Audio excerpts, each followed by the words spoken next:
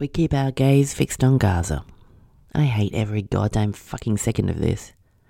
I crack jokes here and there to highlight the ridiculousness of the pro-Israel position, but the truth is I have never enjoyed this commentary job of mine less than I've enjoyed it this past month. Some nights I see dead kids when I close my eyes. There's a phenomenon called the Tetris effect where if you play the classic puzzle video game a lot, you start seeing the little colourful digital blocks in your mind's eye when the lights are out. Well, for me, now it's dead Palestinian kids. That's just my life now. As this horror drags on, from one seemingly endless day after another, I find myself acutely aware not just of the unfathomable suffering in Gaza, but of all the other millions of people around the world who are having the same experience that I'm having. Staring this nightmare dead in the eyes, day after day, week after week, just unable to look away in good conscience.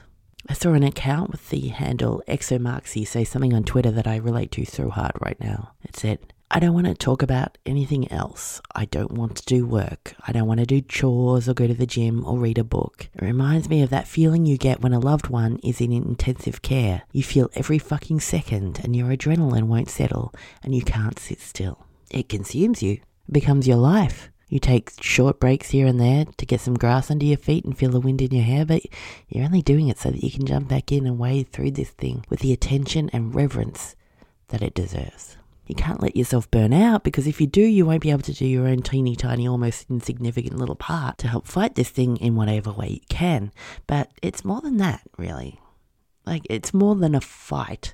There's also this acute awareness that even if it turns out that nothing we do can stop the slaughter in Gaza, it's still important to bear witness to it. You feel a responsibility, just as a human being on this planet, to keep your gaze fixed on what's happening and to not look away. It feels sacred. The responsibility, I mean.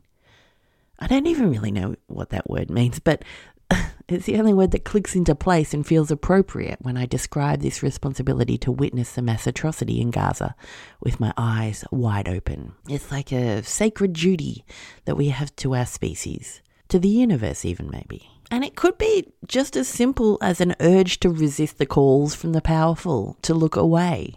All the world's most powerful institutions want us to avert our gaze right now. They want us to scroll on, to dissociate, to take our attention elsewhere. We're all engaging in a very simple act of defiance by bringing attention and awareness to the very last thing the powerful want our attention and awareness on, one pair of eyes at a time. So we keep our gaze fixed on Gaza, no matter how much it hurts, no matter how horrifying it gets, no matter how much we cry, no matter how often we slump over and feel like we can't do it anymore. We go back and we keep our gaze fixed on Gaza because what else can we do? Nothing else feels right. Nothing else feels responsible. I don't know when this will end or why.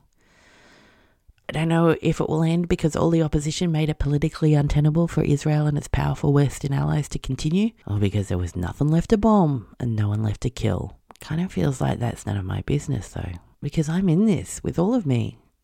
No matter what, come what may, my life doesn't really feel like it belongs to me anymore. Anyways, so that's enough of that for the time being. Mainly, I just wanted to let everyone who's holding this same vigil know that I see you, and I appreciate you, and I value you, and you're not alone, and you never will be. I raise my glass to you, you beautiful, beautiful souls. Thank you so much for bearing witness.